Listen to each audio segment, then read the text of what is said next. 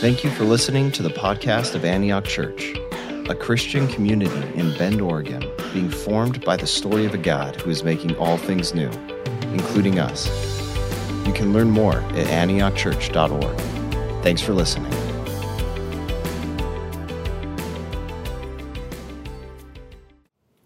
Today, we're launching a church-wide initiative called First Allegiance 2020. Now, I don't know if you've heard, but there's an election coming up. 51 days from now, to be exact. For some of us, we're fired up and we're all in and we're ready to go. Others of us are checked out. We're over it and we just don't care.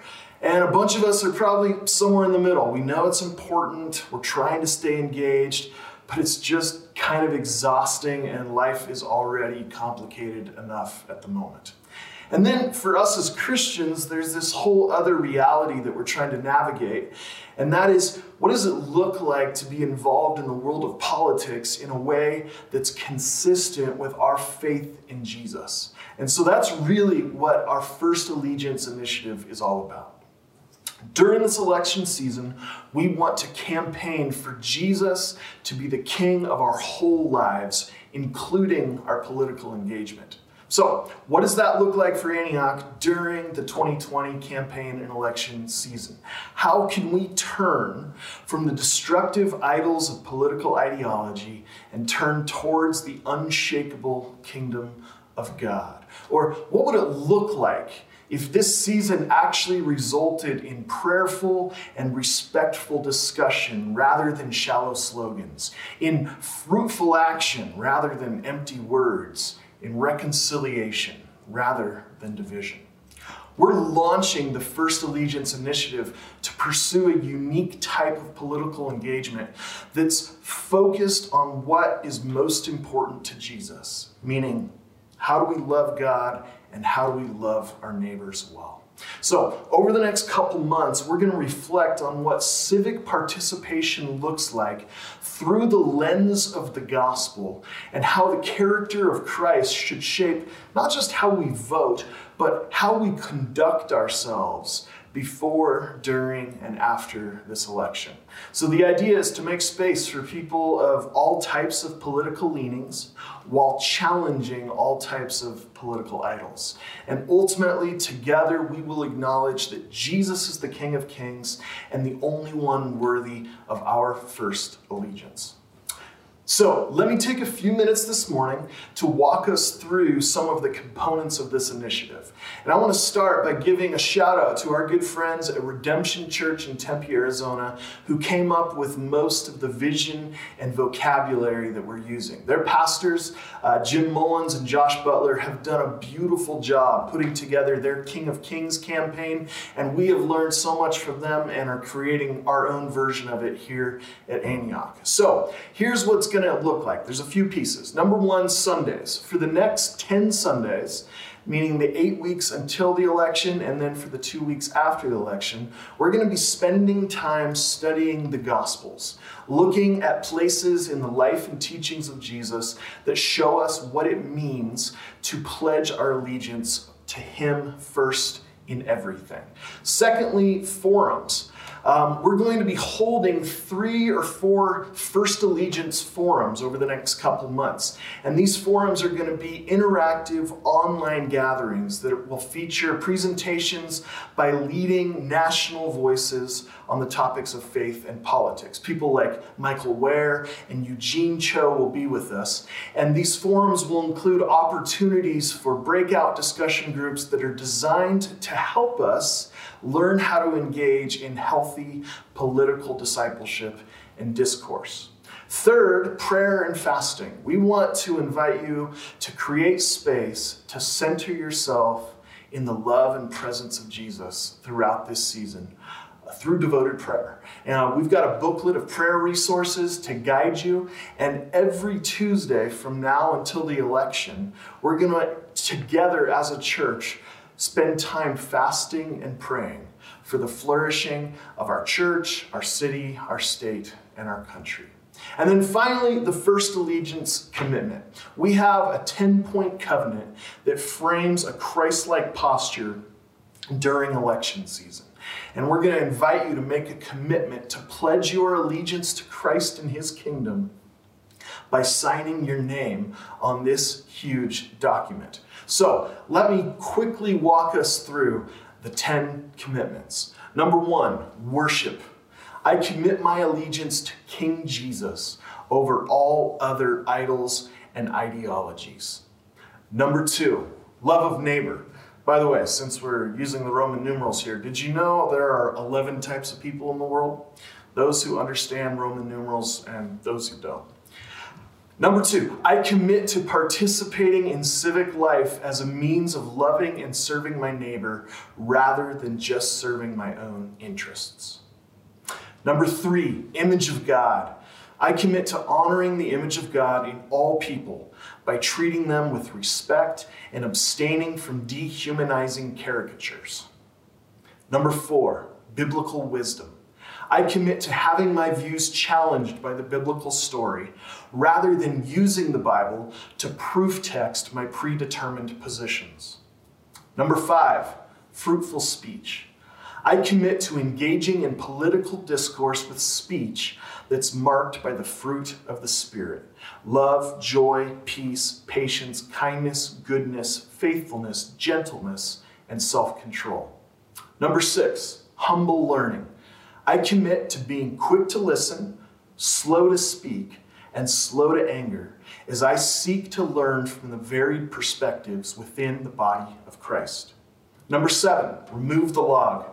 I commit to giving more attention to critiquing the potential flaws in my own political leanings, conduct, and sin than I give to scrutinizing others. Number 8, biblical justice. I commit to understanding and pursuing justice as I engage in civic life, not minimizing Scripture's repeated call to seek justice and allowing Scripture to critique popular conceptions of justice in our culture. Number 9, peacemaking. I commit to face-to-face conflict resolution rather than arguments on social media. And number 10, loving enemies. I commit to loving and praying for my so-called political enemies, especially those whom I have the hardest time loving and praying for. This includes a commitment to pray for our government leaders regardless of who wins the election. And those are the 10 commitments. Finally, here is the first allegiance commitment. During this election season, I commit to following Jesus in my political participation and discourse. While I know that I cannot perfectly live out this vision, I'm committed to growing in these areas as a means of loving God and my neighbors during these conflicted times. So that's the commitment, and then the idea is that we're going to sign our names onto this thing together. We've got a giant version of this pledge that has room for our entire church or those who are wanting to devote themselves to this commitment. Obviously, the hope was to be able to do this today and in person, but with the smoke and the weather and all that, we're going to have to wait another week. So that is what we're doing for the next couple of months. I hope that we're still going to have a good chunk of Sundays to worship together outside at the amphitheater, but we'll have to see what happens with the fires and the weathers and COVID and all that. But we're going to do our best. We're going to keep you posted, and we're going to do this thing together one way or another. So this morning, we're going to dive into our first commitment, worship. I commit my allegiance to King Jesus over all other idols and ideologies. So as the Church of Jesus, this is our number one calling, to exist in the world as a worshiping community, to be the one place in all of creation where the lordship of Christ is unopposed. And so the first question of our allegiance has to do with worship. To be Christian is to trust and to treasure Jesus above all else, to commit our love and loyalty to him as our creator and redeemer, Lord and Savior, master and teacher, shepherd and friend. So be real clear about this up front. Ultimately, this initiative isn't about the election or politics. It's about Jesus and his eternal kingdom that's already here and is still on its way. So our first commitment is to worship Christ alone. So our question today is, what does that look like in this politically charged moment in which we find ourselves? Does pledging our first allegiance to Christ look like abstaining from the world of politics altogether? Does it mean not getting involved at all? Well, some Christians would say so, and there's a case to be made for that. But our conviction is that the gospel of Jesus is about the reconciliation of all things. That God cares deeply about this world, this whole world, and he wants everyone and everything in it to be redeemed and restored for the sake of his glory and the joy of creation. So instead of dividing the world into the sacred and the secular and putting something like politics in the secular category of things that God doesn't care about and that Christians shouldn't worry themselves with, we're rejecting those categories and we're saying with the Apostle Paul that Christ is all and is in all. In him, all things were created. He is before all things, and in him, all things hold together. So politics isn't something that falls outside the scope of the gospel. It's not something that Christians should ignore. It's part of this world that God has made and that he's making new. So instead of checking out, we're diving in, but we are doing it first and foremost as worshipers of Jesus. Which, let's just be totally honest, it is hard to know exactly what that looks like, right? We have 2,000 years now of conversations and arguments about the relationships between Christianity and culture, between religion and politics, between faith and ethics, between church and state. These are complicated topics, but don't worry, I've got it figured out. There's lots of different ways to think about all this stuff. There's lots of different views, but one way to look at it is by naming some of the most prominent political ideologies in our country and understanding the different visions that each of them offer. So, Dr. Bruce Ashford, who's a public theologian that's done a bunch of work in the arena of faith and politics, proposes that there are 6 modern political ideologies that are prominent in North America and most of Europe. They are classic liberalism, social conservatism, progressivism, nationalism, socialism, and libertarianism. Now, let's take a moment and walk through them real quickly in random order.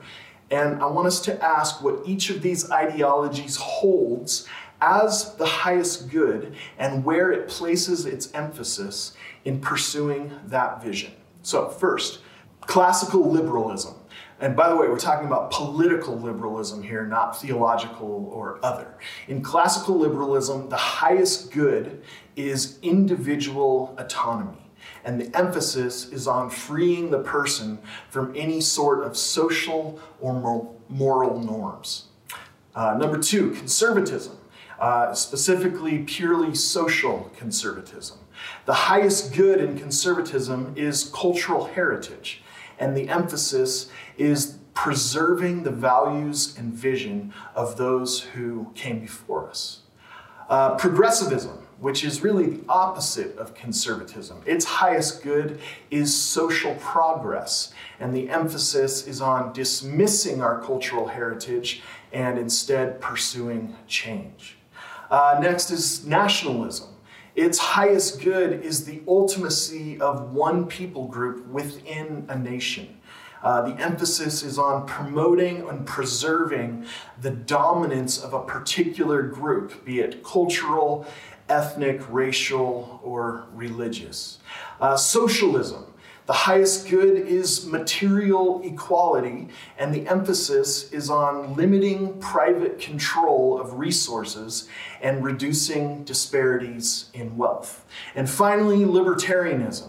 Its highest good is personal and economic freedom, and the emphasis is on limiting the expansion of government and basically letting people just run their own lives. Okay, so obviously these are very generalized descriptions, and there are lots of versions and variations of each of these, but the point is to start to see how people living within the same society can see the world so differently, including Christians.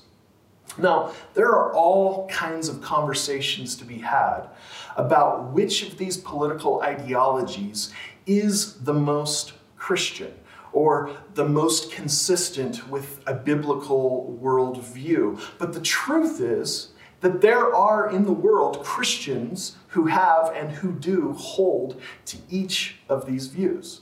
Now, that in and of itself is probably shocking to some of us. Some of us cannot wrap our minds around the idea of a Christian socialist or a Christian nationalist. But here's what I want to say. I'm really not concerned about which of these ideologies you hold to. They all probably have strengths and weaknesses. Our goal throughout this initiative is not to get you to switch from one political leaning or ideology to another. I really don't care about that. Here's what I'm concerned about. I'm concerned about when ideology becomes idolatry.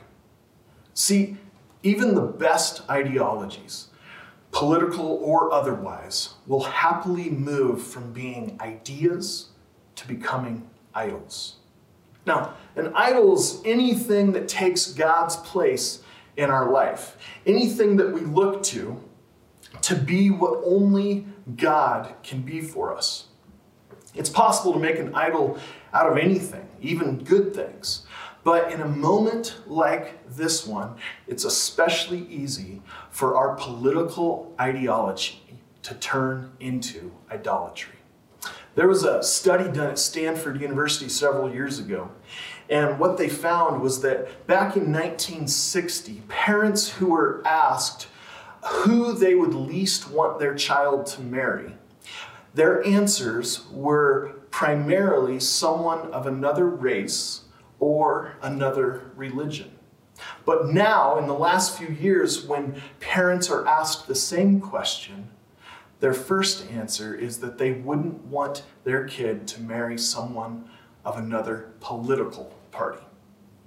See, whether it's our politics or some other aspect of our identity or ideology, we all have places in our lives where Jesus poses a threat. We are all prone to falling into the trap of prioritizing our political vision over our commitment to Christ. Now, here's what's crazy. Even Jesus himself experienced this kind of temptation. In the passage that Linda read for us this morning in Matthew chapter 4, we have the story of the temptation of Jesus in the wilderness. And it's this series of temptations that Jesus faces from the devil. And I want to focus in on the final one in verse 8. It says, "Again, the devil took him to a very high mountain and showed him all the kingdoms of the world and their splendor. All this I will give you," he said, "if you bow down and worship me." Now, let's pause for a moment and think about this. Typically, we understand temptation as the temptation to sin or the temptation to do bad things. We know what it's like to be tempted to lie or cheat or steal. Like, we're tempted towards sin in all kinds of ways. But what's the sin here? Or what's the temptation here? In other words, the thing that Satan is trying to get Jesus to do, it doesn't actually sound like a bad thing, right? In fact, this temptation is for Jesus to become the ruler of the world. It's the temptation is that Jesus would become the king of the universe. Isn't that exactly what we want? For Jesus to be the king of the world, for his kingdom to come, his will to be done on earth as it is in heaven? That sounds like a good thing, not a bad thing. So what would be the problem with that? Well, the true temptation here has to do with worship. The answer is in Jesus' response. Verse 10, he says, "Away from me, Satan, for it is written, worship the Lord your God and serve him only." See, the true temptation here has to do with worship. The problem with Jesus becoming the ruler of the kingdoms of the world is that he would have to worship someone other than God. Specifically, this, we might call it political opportunity for power, would require him to first become a Satan worshiper. And now we start to see the true problem here. See, the path that Jesus was on, the mission that the Father sent the Son on, was one that eventually would lead to Jesus being throned as King of the world. But that was a path that would be marked by a certain kind of road. It's a path that required sacrifice and suffering and love. And so the temptation that's given to Jesus here is the temptation to skip the suffering, to bypass the cross in the pursuit of political power. And Jesus recognizes the trap. And he rejects the way of the sword, the way of power and violence and force. And instead, he embraces the way of the cross, the way of suffering, sacrifice, and love. Worship the Lord your God and serve him only.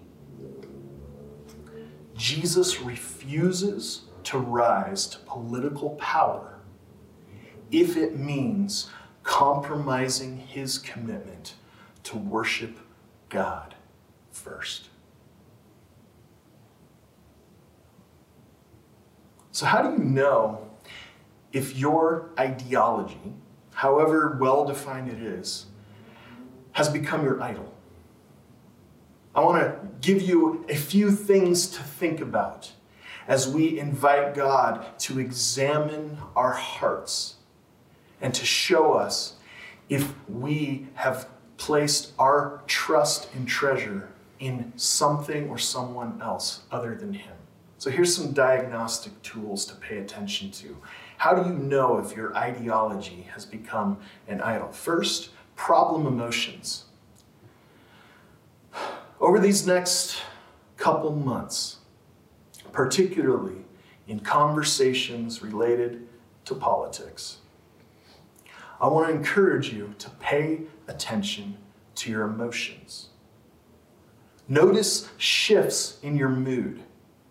What is it that causes you to feel anxious or panicked? What is it that causes you to feel depressed or despondent? What is it that causes you to become rageful or angry? Pay attention to those problem emotions, and you might start recognizing idolatry. Secondly, I want you to pay attention to your body, to your bodily reactions. Do you find yourself in a heated political conversation with a racing heart, or with a spinning mind, or with a tightening gut? Those are signs that maybe one of your idols is being threatened. Third, pay attention to sinful behaviors. Or in other words, what is it or who is it that brings out the worst in you? That causes you to do things or to say things that are inconsistent with the heart of Jesus? Look for rage and hatred, bitterness, especially any form of violence, lying, slander. When those sins find their place in our lives, there's a good chance one of our idols is being threatened. And finally, think about your relational circles. Who are the people that you're surrounded by? And ask yourself this question: what kind of person can you not imagine having as a friend? You should, I believe, have friends that are way to the right of you and way to the left of you. And even though you and those friends may see the world very differently, you're still able to see the value in that person and in that relationship. All of us have ways of turning ideologies into idols. All of us are prone to this temptation. Now, real quick, I know what you're thinking. You're thinking, you know who really needs to hear this? You know who I wish was watching this? You know who I'm going to forward this to? It's natural for your minds to go there. I want to encourage you to stop and not think primarily about all the other people you know who need to hear this. And I want you to process this for yourself. I want you to ask the Holy Spirit to show you the places where you are prone to pledge your allegiance to something or to someone else over King Jesus. So I want to close by saying this. As your pastor, I am committing myself to worship. I am committing my allegiance to King Jesus over all other idols and ideologies. And as we go through this journey over the next couple months, that is my commitment to God and to you in this community. That I will do my best to serve and to lead this community as one whose first allegiance is to Christ alone. And I hope you'll join me on this journey.